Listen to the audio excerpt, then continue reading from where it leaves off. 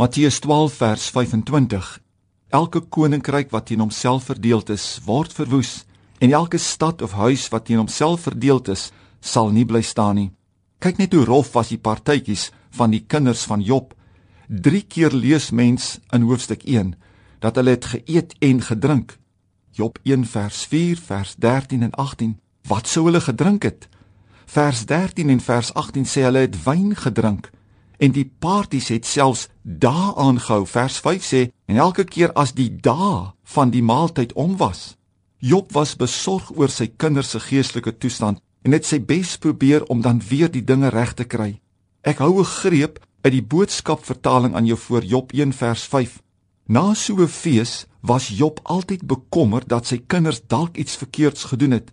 Hy was bang dat hulle dalk iets gedoen of gedink het wat God sou beledig. Hy het hulle laat haal en dan gesorg dat hulle regmaak teenoor die Here wat verkeerd is. Wat 'n model van 'n pa. As besorgde vader gaan haal hy die kinders en kom ons sê hy probeer hulle weer op die regte pad kry en bedien hulle geestelik. Hy vermaan hulle en wys hulle op die gevare van die verkeerde. Hy help hulle om die sonde te bely en bid met hulle saam. Dan bemoedig hy hulle om nie weer op die verkeerde pad te loop en tog by die Here te bly. Maar wat help dit? Sodra hulle pa Job om die hoek verdwyn, verskyn ma weer op die toneel. Met haar wêreldse gesindheid breek sy weer alles af wat pa probeer opbou het. Met haar optrede en swak voorbeeld voor die kinders, sleep sy hulle weer weg van die Here en vernietig sy die godsbeeld wat Job probeer stel het. Sy ag nie die Here en leef asof hy nie bestaan nie. Die huisgesin misluk, ondanks die vroomste pa op die hele aarde van die destydse wêreld, want die ma dien nie saam met die pa die Here nie, met vernietigende gevolge wat die kinders se geestelike lewe betref. Hoe tragies. Kom ons bid nou ernstig saam vir ouers en toekomstige ouers.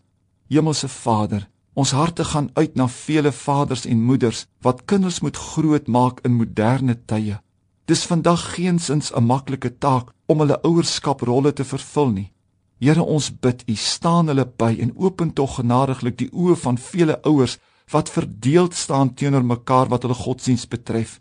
Mag hulle besef hoe hulle kinders aftakel en dat as hulle enigsins omgee vir hulle kinders, hulle as man en vrou saam die Here vanuit een mond en een hart moet dien. Ons bid dit in Jesus se naam. Amen.